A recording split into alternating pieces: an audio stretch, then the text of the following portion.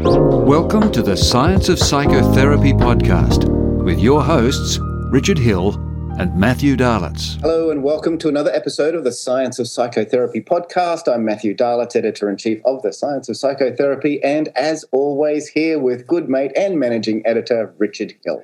Yes, here we are again for another exciting episode in the fantastic annals of the Science of Psychotherapy podcast. Absolutely. And, I just was looking the other day at the number of podcasts and things that are available, behind paywalls or in various things. And I thought, this is pretty good. We hope you enjoy it. And if you do enjoy what we're doing, there's a few things. Certainly you can come in and become a member. So then you access all the other stuff, but you might not want to do that. You're doing things, but you'll find a little button on our website which just says buy a cup of coffee. Yeah. And that's just like a Patreon. It's just a little donation. Every now and again, you might say thanks with a few bucks. That would really help us be able to keep this going on, because we are going to have a lot of fun with all the process, because there's this really interesting lady that we've got here that we've had an article in the magazine before. But anyway, you tell us about it. Okay, so we're going to have a chat to Dr. Pamela Seraphine, and she is the developer of neurorhythmic trauma therapy. She specializes in neurobiologically informed somatic approaches for recovery from PTSD and complex trauma. Now, Dr. Seraphine, as Richard has said, we've had an article from her in the past about drumming, and we're going to talk more about drumming today. And I think this is just a fascinating technique that is accessible to everyone. Yeah, and she was a professional drummer, I think, or she was just very good. But then she'll tell us the story about why she had to move out. But out of the change that she had to make came this wonderful work that's not only an expression of the musical art, but now something that is benefits us on the mental health. I mean, the things that emerge as life deals you some difficult cards can be really, really amazing. Yep, so let's go across to Canada and talk to Dr. Pamela Seraphine. Welcome to the Science of Psychotherapy podcast. It's so great to see you. Thank you. I'm so excited, you guys. I am excited to talk about this trauma treatment, neuropsychotherapy. We got science of drumming. We got it all. And then you're telling me we're only going to have 30 minutes. No. I'm telling you, we got a lot to cover here. So bring on the questions. I'm ready. Oh, cool. Tell us everything. That's it. Richard here. So, no, but that's great. But I mean, the enthusiasm is great, because sometimes Matt and I get criticised for being too enthusiastic. And because I have some noise going on outside. It's not people who are drumming, but hopefully it won't be too much. Yeah. But Pamela, I mean, we know you. We actually did an article of yours in September of 2019. So members go back and you can refer back in the logs with the archives of the magazine. But this fabulous work of utilising drumming. Now, I've done some of this. I'll talk about it, maybe if there's a chance later on. I was at a big conference and we did a big drumming session. It was fantastic. So how about you just fill us in a little bit, just bring us back up to speed. Okay. Who are you? Why the hell you do this? And, what's brought us to this phase, Sure. and why it's not better known. Some of these things that are rolling around in people's who are listening sort of heads. Sure. Well, I got to go a little bit of the backstory first, because I never intended to be a trauma specialist, be in neuroscience, but that's the path that I ended up with. So I started as a drummer since I was 12 years old, very passionate about this, but I come from a long history of trauma. Multiple complex trauma, PTSD, multiple mental health conditions. And so when I was striving as a professional drummer, of course, there were so many hurdles that I had to overcome, but we didn't associate it with trauma, right? They thought it was people would think it was my personality, which would be avoidant personality, of course. So as years went on, and and I was teaching, I've got 20 years, or actually more than that, plus. I released an album, and Fearless and Feminine album, and then right when I started to get on the global stage, I suffered a severe rotator cuff injury, and that took me completely out. They said it would never heal. It was just absolutely devastating. And it stayed like that for years. So I was a single mom with a grade 10 education, going through a horrible divorce. There was nowhere else for me to go than back to university. Like that, I had no option. And the first class I took in psychology was with a neuroscientist by the name of Elliot Martin. And he was so hardcore. He was a purist neuroscientist. So he would say, everything that comes out of your mouth, you better back it up with multiple sources. And I was like, he scared me to death. But it was fascinating, like so fascinating. And he had said to me, paraphrasing, that the one thing about neuroscience that was so great is that you didn't have to be afraid of challenging the status quo. And I thought, as an outsider, I was like, oh, you're speaking my language here.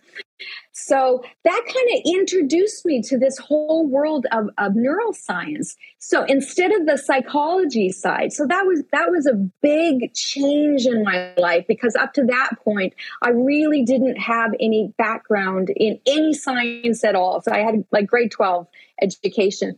So he, I told him about the drumming, and he had said to me, why don't you study the biological underpinnings of drumming? And I thought, okay, well, that's fascinating. Little did I know, everyone thought I was crazy, because it had barely ever been done. And, there was no interest in it, and yada, yada. So throughout the years, of course, it took me almost 15 years to get my doctorate. I went down the whole path of neuroscience, neurobiology, of trauma, because I had to learn the trauma to be able to get to this point. And so what happened along the way, which is just, this is why I came in as an older adult, late 30s going into university. And I started noticing that there was so much division between types of treatments for trauma, and the neuroscience side and the somatic side and the cognitive, all these different, it's like the left hand wasn't talking to the right. So I came in going, what the hell is happening here? Because none of it was making sense. And from my experience, and because I had worked with trauma survivors just through the music therapy and the counseling, that it wasn't adding up. It was like, it's as if all this, the trauma treatment, and I have complete respect for all of those that came before me. However, I think they missed the point in many ways. They missed the integrative brain, the entire brain, including mind, body, soul, and they just like divided it into just cognitive sides of things, cognitive behavioral therapy, all change your mind.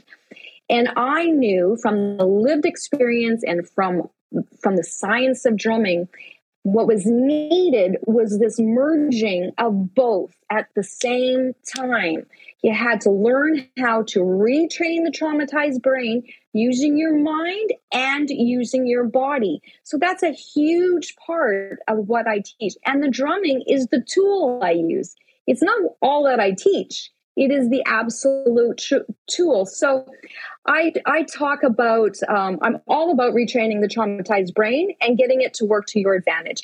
It doesn't matter what condition you have, what you're dealing with. Absolutely everything you do, you experience, you feel, you see, your personality is processed through the brain, right? So you can't be in mental health services and trauma treatment and not be talking about the brain. Like, hello, guys, by the way, this is spectacular. Seriously, this should be required reading. because we have to stop this division of having, separate therapies and different pieces without this collective understanding of what trauma treatment should be and what it should offer. And I come in going, you know what? Maybe they had it wrong the whole time. Maybe trauma treatment should start with pleasure, excitement, passion, novelty, music, creativity. Start there. Upward spiral, to push in that heightened sense. Then let's talk about retraining the brain with the mind, but not before we engage this your body in that. So that's the entry. That's the starting point, guys. Oh, that's fantastic. No, it's fantastic, Pamela. And there's so many things in there. And first of all, for those who are just listening on the podcast, Pamela was holding up Matthew and my fabulous book, The Practitioner's Guide to the Science of Psychotherapy. I'm giving you big props for this. I have to. I'm not meaning to step on you, but I honestly, and I'm not blowing smoke here, this is what is needed, and it's missing. And there's not enough exposure and focus on teaching therapists of today, 21st century therapists, which I am. I know this is who I am, and that's what's needed. So, okay, sorry, I want to interrupt now. No, that's great. No, but what I mean, you're bringing up this incredible dilemma that was created by the nature of academic psychology. It's the nature of psychology, study of the mind. Right? And psychotherapy is the psyche, the brain, and the soul as well. And what you were talking about when you say, sing it, dance it, move it, act it. This is, of course, what the Greeks did 2,500 years ago. They knew they wouldn't actually talk about it or get down to the philosophizing until they had gone through these experiential engagements to open up the body, to wake up the mechanisms. And although we say, and it's vital and exactly right, that the brain is the pathway is the junction of a lot of activity going on. Yes. We also know that the brain is integrating and acting not necessarily as an instigator, but as a responder. Yeah. So we have the heart brain and the gut brain and the skin brain, and we have the cellular communications, and we have what is really, I think, that is one of the central keys to the drumming relationship. There's many, but this is just one of the central ones that jumps up to mind. We have a rhythmic framework within our structure, and there's a rhythmic framework within the universe, but let's just look within us. That when it is disoriented and disengaged and dysfunctional, that's when we get problems. And so drumming has got so many mechanisms. I mean, I'm just listening to there's left, right. If you're working two drums on either side, when you're getting left, right, you're getting vibrational effects. This, for anyone who knows polyvagal, this will have implications on vagal. You have work in the throat, which is stimulating. It goes on and on and on. I won't say it to you. Yes. But opening that doorway, can you discuss some of these ways it affects and the ways it brings the body into its engagement with itself? Yes. Well, when it comes to drumming, now the thing that's confusing is that when you think drumming, usually people think, okay, rock star or drum circle, and they don't realize that the art of drumming has been around for 7,000 years. It's very similar to the practice of yoga, and it blows my mind that this hasn't caught on yet. Like, I just think it's like pre-yoga, before they started studying yoga. It's like once they start studying it, they're going to be like, well, of course, it's everything. So the brain body model looks at drumming from rhythmic integration. So the timing, like what you were saying, looks at it from the perspective of meditation and mindfulness. They've been meditating with rhythms for the beginning, since forever. And so how it got lost along the way not to study the fact that were meditating on phrases. The program that I created, neurorhythmic trauma therapy, we have what's considered a rhythmic mantra, 4 patterns put together. You play them very slow. You do a concentrative meditation, or you have mindfulness. Once it moves into the motor memory, you're allowed to expand and be able to allow your thoughts to pass by. There's so much involved there. Plus, we have muscle dynamics and breathing techniques. And then we have the whole side of social engagement. Look at what happens. Like, I'm telling you, if I was with you and we were doing the program, if I brought the bond that we would share, and when I share it with anybody, is unbelievable. Like, it's just so, you can't not, like, nobody's ever like sat with me and gone, I don't think so. Like, no, they're like, it opens the door. And when it comes to trauma, and you guys know that, especially for my side, because I was so avoidant, you really couldn't come close to me. The only way you can come close to me is through the music first.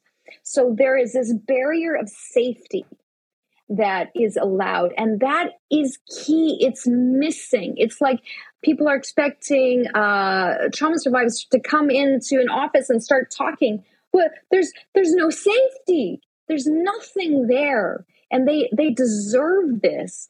And this is what really this drove me to this obsession to create this program that could be used all over the world, because almost every single culture, country, every population has drums. They have the answer is there, and they just don't know it.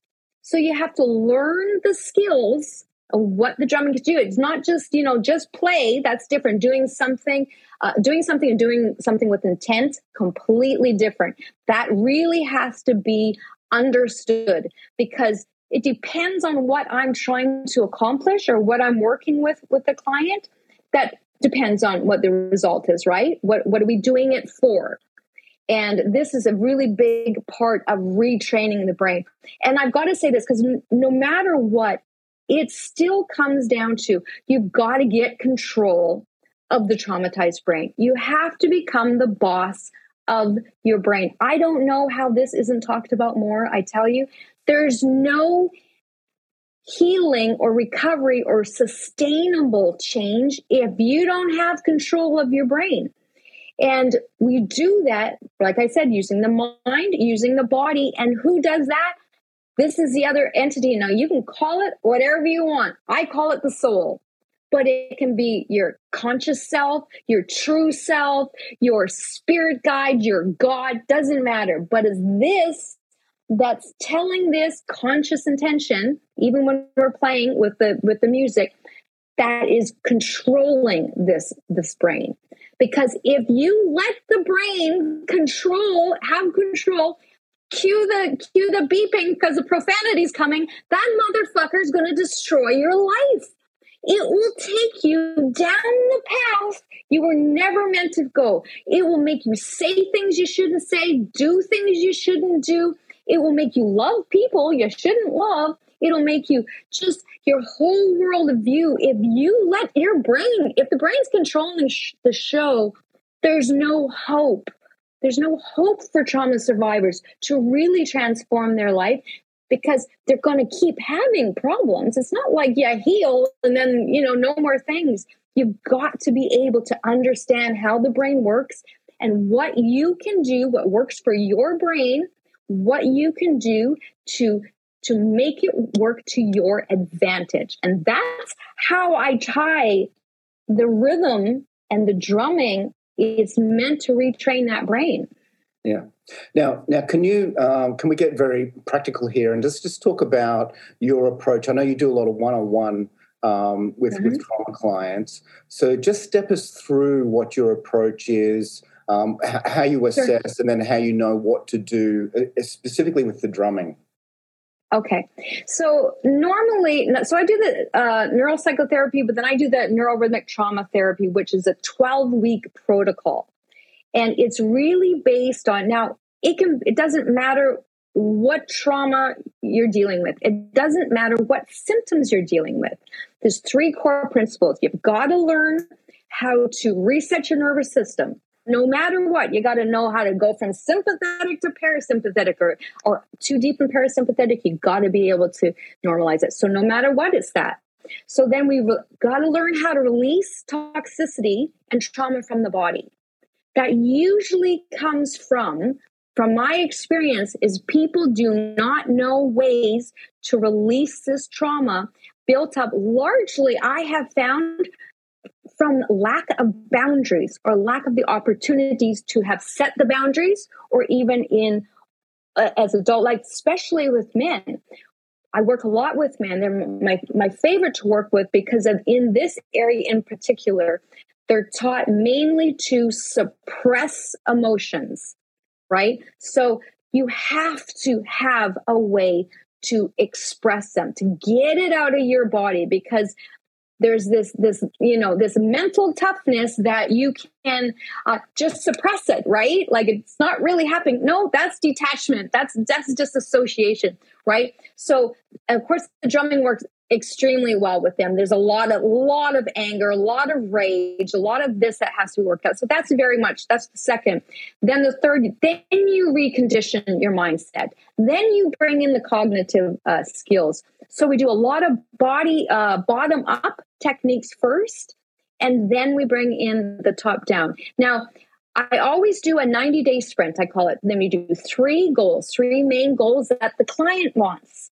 So whatever that will be, and then I hold them accountable, and these strategies are in place to support the goals.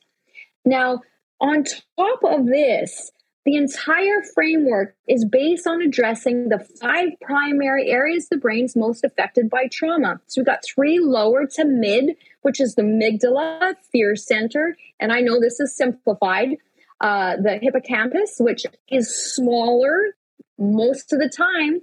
So you got a lot of issues there. And of course, the insula, so the interoception center. Most common, they're completely detached. They're all like bobbleheads, right? Not attached to your body. We have to work those areas first. And then we bring in the prefrontal cortex, more the cognitive techniques, and the cingulate cortex, which is more of the emotional regulation. So the client might not necessarily know what we're working on at the same time. It doesn't matter. You can clearly see when people have no body awareness. You can see when their brain, their fear center is hijacked. Like you can tell. Any experienced therapist will know. What is missing is that there's very few strategies that combine or modalities that combine both. And that was a big part. It's not one or the other. And sometimes we'll switch it up. Like sometimes some of the men, they like to do more cognitive work first, but then I do the concentrative mantras. They love that, right? They understand how it works, and they're not just sitting learning to meditate, but you still have all the science and all the evidence that backs up why this is working. And then we go from there. So that's a 12-week protocol. And like I said, it doesn't matter what the problem is. It's still going to, even if you didn't have the trauma or you were in denial of trauma, it's still going to work because you still got to learn how to get control of your brain. You still got to learn those 3, reset and release and recondition, no matter what. Yeah, I think it's really important what you're saying there.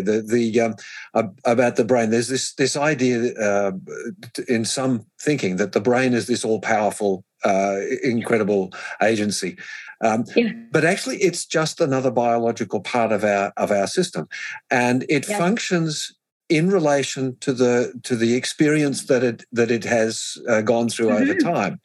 And in the same way as our immune system does this, in the same way as we have on cellular levels. And so the brain is not the magician. If the brain is doing something, that doesn't mean that it's supposed to. So, it's not like the god of anything. And so that's a wonderful way of starting the process. And what's interesting in what you're saying, there's 2 things that you're talking about: cognitive, the settling, the talking. there's two sides that we seem to fight with a little bit in psychotherapy. And I think this is what you're saying, and if I'm on the same train, is one is we stop and sit and contemplate, and that can even be going to things like meditation and mindfulness, which is cool. But what's that telling us? That's telling us that we're disrupted and disorganized and we're trying to settle. But the other one is, and it's something, because my wife's a body worker, and 60 to 70% of our body of our biology does nothing but move us. So our muscles, our bones, our things, and the motor cortex in the brain, and so movement is an integral part. Movement, activity. We know that for depression, go for a 20-minute walk every day, create rhythm, create pattern. But then what you've got with drumming is everything can be sort of upped a notch or two or 20. As you say, it's a bit difficult to walk angrily, although, people probably do that when they're dealing with stuff. But you can whack the. I've done this stuff. It's fantastic. Yes, right. It's not. This is why when I started, looking at all the other different techniques, I was like, have people not suffered because those techniques aren't working on me? Because I know suffering at a very deep level, and I know that they don't work for me. So I've assumed there's others that it wasn't working for. So this idea that you get this smack on the drum and you feel it and you ground yourself in to this object. And not only that, you have the whole gamification of learning it, like being able to break patterns down and multiply, adding it on and then building these rhythms that feel so good. I mean, you can't get that anywhere. You can't play a piano and go like 4 notes repeatedly over time. Your brain's going to go, this is terrible. When you're playing the drum, even the simple patterns, you can still get into a state of euphoria. And that was when I first started studying the science of drumming. When I was injured, I started playing a tombak drum, which is a Persian drum that only uses usually the tips of the fingers. And I had to for years with just this parts. And that's what got me realizing, and it was very slow. It is the deepest meditation. I would have this same euphoric feeling. And I would be like, this is what I was discussing with this neuroscientist, like, why is that happening if I'm not doing something like crazy and yada, yada, yada? Well, I was really digging into the reward circuitry where you're gamifying it, right? It was part of this. So I really teach clients how to gamify you don't just ram through it. You have to be intentional. This is a big part, right? The difference of if you were just to play. If you were just to play drums and that, there's still, you're still gonna have benefits. It's not that. It's completely different when you're intentional about what exactly you're trying to do, and the focus on, like I said, what are we trying to accomplish here? Yeah. So that was a huge breakthrough, realizing that you could experience this joyfulness even with the smallest of things. So, and that goes along with, hyperarousal and hypoarousal. Hypoarousal, you can do the smallest of patterns. And I've seen it. We work with people that are suffering from cancer and can barely move, but you can do the patterns. If you can give them the smallest of thing, you can get that upward spiral effect. It's amazing. Yeah, I appreciate the dynamic range that you have to work with is incredible. Now, I've got a few practical questions for you about doing this sort of therapy. So, obviously, you're in your therapy room with the client and they're with a drum. Now, do they take a drum home and is there like homework that they have to continue doing, or does it only happen in the therapy session? How does that work? Okay, that's a great question, because no, you don't necessarily have to have a drum. Okay. Now, most of the time they're very inspired to. So I never am like, hey, you need one. They're like, where can I get one? This is amazing. I don't have one here with me, but I use what's called a turbo slap top cajon. So it's almost like a table. And they're very uncommon. I chose that drum so it wasn't related to any other type of culture. So I didn't want to infringe on, I had played, if you play an African one, you've got issues with, they want to make it a certain one. So I chose this one because it is like a table.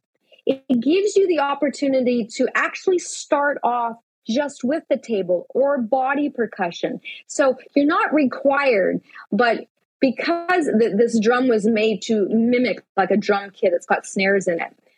It's so fun that so far no one's like, it's not for me. It's like, no, I'm pretty sure you're going to want to find this. But you can, like I said, you can use the table. So if we were working, because sometimes it's just virtual, right? So I could teach a rhythm or something just on your body or just on the table or on a pillow. Like sometimes if we're doing, dealing with rage and stuff. And let me say this. It's important with rage because you think, especially a lot of men, they think brute force, like tension. And we know you can't apply tension. You can apply speed. And my style drum, I'm extremely a very fast player, which is, they find so shocking. So they're always trying to catch up. It's like, you're not going to catch up, bro. Don't even try. But so that you get the speed, that release of the speed, but not the tension in the body. So that's how we teach that, right? So sometimes they do it on the pillow. But like I said, they always want the drum anyways. Yeah, and it's so interesting just to hear that because I know this sort of thing is fun to do. Not so much on the stomach, although that can be useful. But of course, when you're doing this, you're stimulating the thymus gland. It's actually an upregulating thing, which may or may not be, where it comes into the going back through primates and they bash their chest. That's not only to frighten the other guy and show that, but it's also to say I'm pumping myself up. But it's activating yourself, and really one of the things that I was a singer, I guess I still am a singer. I'm just not so good at it. But the idea that this is what we do. We learned this in voice classes, and I learned, and we used to tap the what we call we used to tap what we call the resonant cavities. Around the body, and we do this sort of thing, and someone would tap us on the back, and then years later I went in and I found that these related to the chakra points. That's another way of thinking, and then it related to tapping points, which was it a thing called emotion focused therapy or whatever, some therapy. But that all from different perspectives they come in. But when you're and I would talk about beating the drum within. So just vocally, boom, boom, boom. Yeah. And this would do stuff. So you can create vibration in so many ways. Yeah. But when you add the hands, and it's happening in the hands, you're taking this incredibly sensitive area and beatboxing. With the lips and tongue. So those this area and this area are the most dominant in the real estate in the sensory and motor cortex. So you can see the tying round. Sorry, you're yang. I'm just actually getting excited. I wanted. This is great because can I show you one of the strategies? Can I show you because it really shows. I do a lot of this because of course with trauma you got a lot of anxiety, a ton of anxiety that people And one of the that when you're in a heightened state, when you've been triggered, you can't think your way out of it, right? We know this because you're in that, your prefrontal cortex is shut down. You need to do something that activates the prefrontal cortex without thinking of that problem, right? So one of the best techniques that I do is the 4-minute habit. And all it requires is you're going to count to 4. You're going to accent the 1, 1, 2, 3, 4, 1, 2, 3, 4, 1, 2, 3, 1, 2, 3, 4. And then you go it around. So let me stand up here. If you were to do it on your legs, because when people are in a state of anxiety, right, you got to first of all get control of your brain. You've got to command it to either find safety, or what I say is we do the 4-minute habit, and you command it to do it. So the rhythm goes 1, 2, 3, 4, 1, 2, 3, 4, 1, 2, 3, 4, 1, 2, 3, 4, 1. Now, sometimes you're just sitting there and they're doing it like snapping, right? Like I've got, clients that they're in the middle of Costco having a panic attack and they're like, da, da, da, da, da, da, da, da, da, da. So faster is this, right? Right? But da, da, da, da, da, da, da, da, da, da, da, da, da, da, da. And that activation is, and so you try to do it for 4 minutes. So the goal is 4 minutes, but if you do it twice through, then you build that gamification. By the time you're doing this, you're not in that anxiety state. You've now taken yourself out of the sympathetic dominance and you've moved into the, this relaxed state because it's making you, you can't be in both places and do this kind of pattern. So, and on the drama course, it sounds amazing, but it's a good example. 4-minute habit. Everybody should know the 4-minute habit. As far as I'm going to take the 4-minute habit and use it because it can't not work. I've Nobody's done that. ever come back and thought, hey, no, of course it works. I've done that in my life. This thing of not quite so organized, but where you accent this side, then you accent that side, and that as a pleasurable, as a relaxing thing. And I was just listening to the word saying control the brain. I'm thinking, I'd almost like to reword it to you coordinate the brain.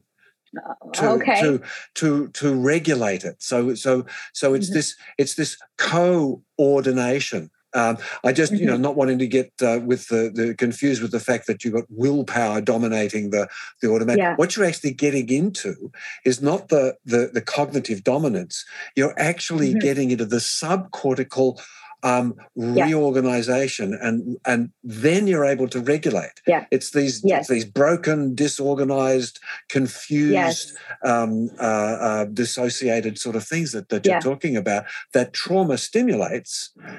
I protect myself and feel safer when I am dissociated or disorganized or disintegrated. And then you do this sort of rhythmic type of stuff and the body goes, no, actually, I prefer that. Oh, just a minute, I've made a mistake.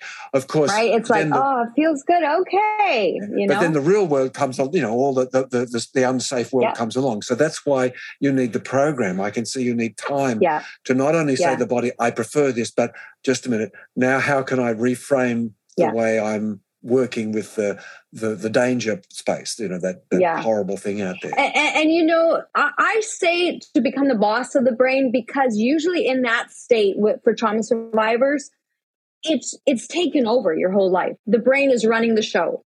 And most people don't even know that there's an option. So I have a heavy influence on becoming the boss of the brain to get that control. And then I can totally see how what you were saying about the coordinated kind of effort, the whole person effort all together, is at peace, right? So, but no matter what, as soon as the brain gets carried away, you got to get it back in line and give it something. Like I was saying, you give it an alternative. And the brain responds to questions and commands.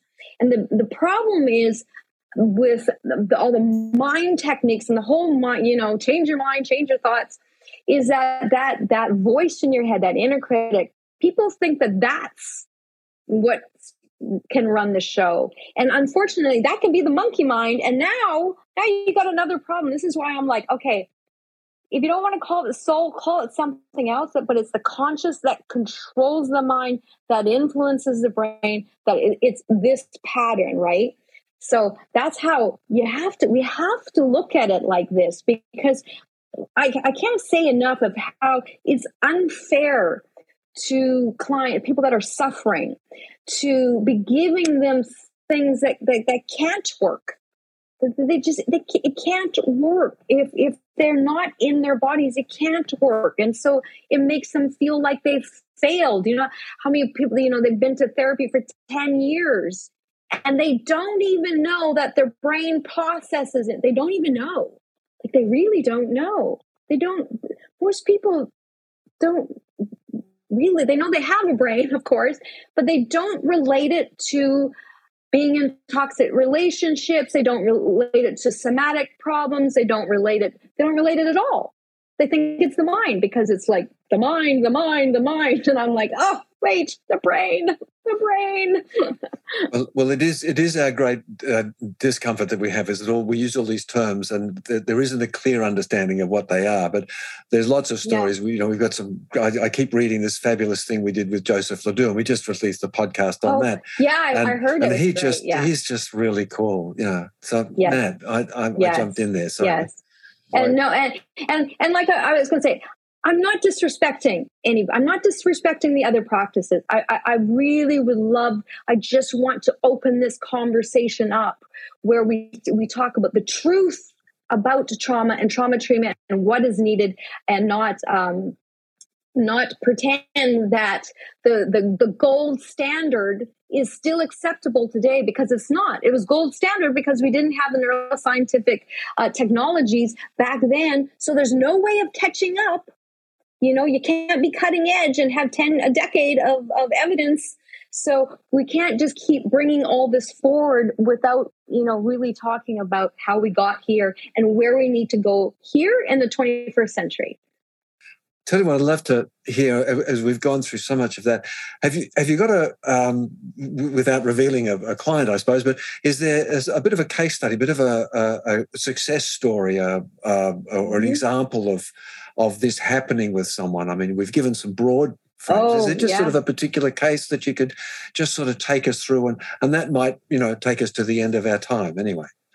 Okay, sure. I was working with this such a beautiful human being. He's been in the military for almost at retirement, but not in retirement. So very high level in the military, has severe PTSD, and came to me, said he hadn't smiled or laughed or done anything of enjoyment for like 8 years.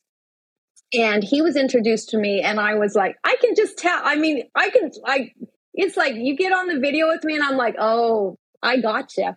I've got you. You stick with the 12 weeks and we've got this. So now, of course, the men and women in military or high professions like that, high stress professions, are usually very disciplined. So there was a bit of a bonus there, because if I said, do this, try that, he would do it. So it was the first time, because I can tell if you're not doing what I can tell that the brain isn't rewiring because you haven't done it.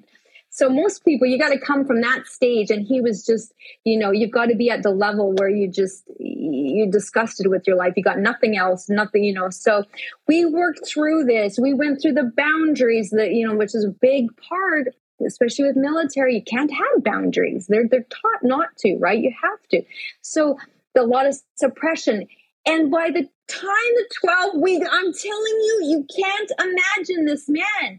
He is so happy. And we are, because I'm like, I'm very competitive too. So I'm like, he kind of like challenged me. And I'm like, bro, I'm going to slay you if you challenge. So we would play like this. And he was so, he was a changed man. He will never be the same, because he knows what it takes. He knows the brain, the body, the mind. He understands it. So going forward, he will always have this. And this is why it was so important to have a sustainable approach, where he doesn't need me. He's going to, unless something comes up, and then we can re-engage, but he has the skill set. And to see how happy, like laughing, crazy fun time. And he had said to me, I said, oh my God, if people saw what this was like, they'd think we're crazy. And he said, if people could see what you would do, they would be blown away.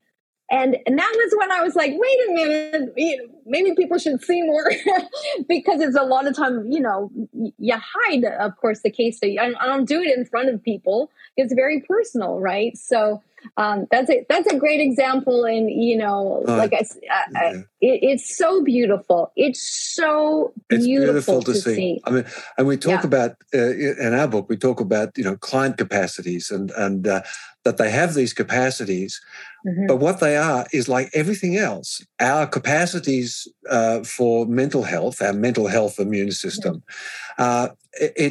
it needs to develop. It needs to engage. It needs to have the exercises that allow it to function successfully.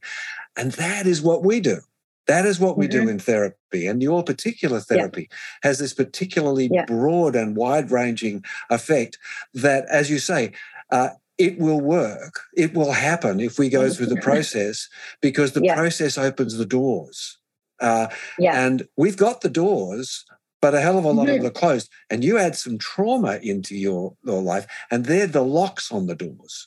So some people have the doors they haven't opened, but certainly trauma adds locks, and so you've got extra work to do. So there's more difficulty. And I really think we have to get away from this image of trauma survivors being like the homeless or very meek and mild. No, they're men in power, men and women in power. They're CEOs. They're high functioning, living out there in the world, suffering. And so I don't take that position of that therapy has to be, all dark and gloomy, and we've got to go into like the dark, deep stuff. You do have to address things, but like I said, if we gave them something that they wanted to go, like I'm hoping that the trauma treatment becomes, going forward, that you want to get trauma treatment. It should be that freaking amazing that it's calling everybody going, hey, have you gone? Because you should. It's great. Like that's what I want it to turn into, instead of this like, let's talk mental health even. It's like, no, let's talk about the brain. Let's talk about how you can retrain the traumatized brain. The power is, it's in your hands. It's what greater empowerment is that when you find out that, it's you have the ability. And it's not like some complicated, you don't got to learn it all. You got to learn what works for you and then repeat. And it certainly sounds like what you've been doing is just super fun as well. It really is. As we wind up, let us know where people can go to find out more about you and these techniques. Well, the easiest way to find me is drpamelaseraphine.com. And you can also find more about the program at the 21stcenturydrummer.com. So those are the two places. And I would love for your listeners, if people want to reach out to me, I'm always into collaborating and talking more. So that would be great. Awesome. Dr. Pamela Seraphine, thank you so much for being here on the Science of Psychotherapy podcast. And we hope that we'll have more conversations in the future. Thank you so much, you guys. I'm so honored, and I'm just so thrilled to be able to share my passion and my expertise and to be part of this community with you guys. You guys are awesome. Thank you so much. Thank you, Pamela. We'll see you before too long, and maybe we'll bring some drums into the next one. Yes, let's do it. Us here too. So fantastic. And you can take us through some stuff. So wonderful. That'd be great. I'd love to. But for now, we'll say farewell until next time. And thank you so much for sharing your knowledge and your enthusiasm. It makes Matt and I look quiet boys. So it's very good. I know. Yeah, you guys want to liven up. We got some drumming to do. Come on. Yeah. Okay. Bye for now. Okay. Take care. Well, yeah, that was as exciting. Well, that was even more exciting than I thought it was going to be. But she's got that enormous energy and enormous focus because she's a buzzy person. But we also have had some private conversations, and she can really settle. I guess I relate to this. Hopefully I can do the same too. But she can really settle and really hold the space beautifully when needs be. But she certainly took us on a fabulous ride there. I loved it. Look, such an important topic. It actually reminded me of when I was younger and I was learning drumming, and I would learn paradiddles, which is like a pattern that every young drummer learns. And I'd be sort of tapping away on my parents' lounge, wearing a hole in it, doing my paradiddles, and you get into this hypnotic state. And it's a very pleasurable hypnotic state. And of course, back then I had no idea of what was going on, mentally. But certainly now I can look back and see, that was very integrating, horizontally and vertically when we're talking, what's happening in the brain. And I'm just so glad that Pamela she's had the experience that she's had as being a professional drummer, but now bringing that into our world of psychotherapy. Yeah, absolutely. I mean, when I was a professional singer, a drummer, whenever we were he would just had a pad, sort of a drumming pad, and wherever we were, and we would be sitting around talking about the set or talking about the tour or whatever it was, and out would come the drum, and he was a really laid back, easy guy. It was drummers very often are, and so I guess that's a bit of a message. So we said to Pamela, let's jump on in the future, and we'll have a drumming session with her. And be really cool. Okay, so thanks everyone for joining us here on the Science of Psychotherapy podcast. Now, look, if you like what we're doing here and you want to support us, please do jump across to the scienceofpsychotherapy.net. That's our academy site. Become a member, and you will have access to a decade worth of material that we've gathered over all of these years. And we would love to have you as part of the tribe. And we're increasing now every day the CEU certificates. So putting a couple of questions and things in there so that you can actually take these back to your associations. And most associations seem to be accepting our certificates, which is really terrific. We're getting a lot of respect from all around the world. Fantastic. Well, thanks again, everyone, and we'll catch you next time. Bye for now. Thanks for listening to the Science of Psychotherapy podcast. For more great science, go to thescienceofpsychotherapy.com.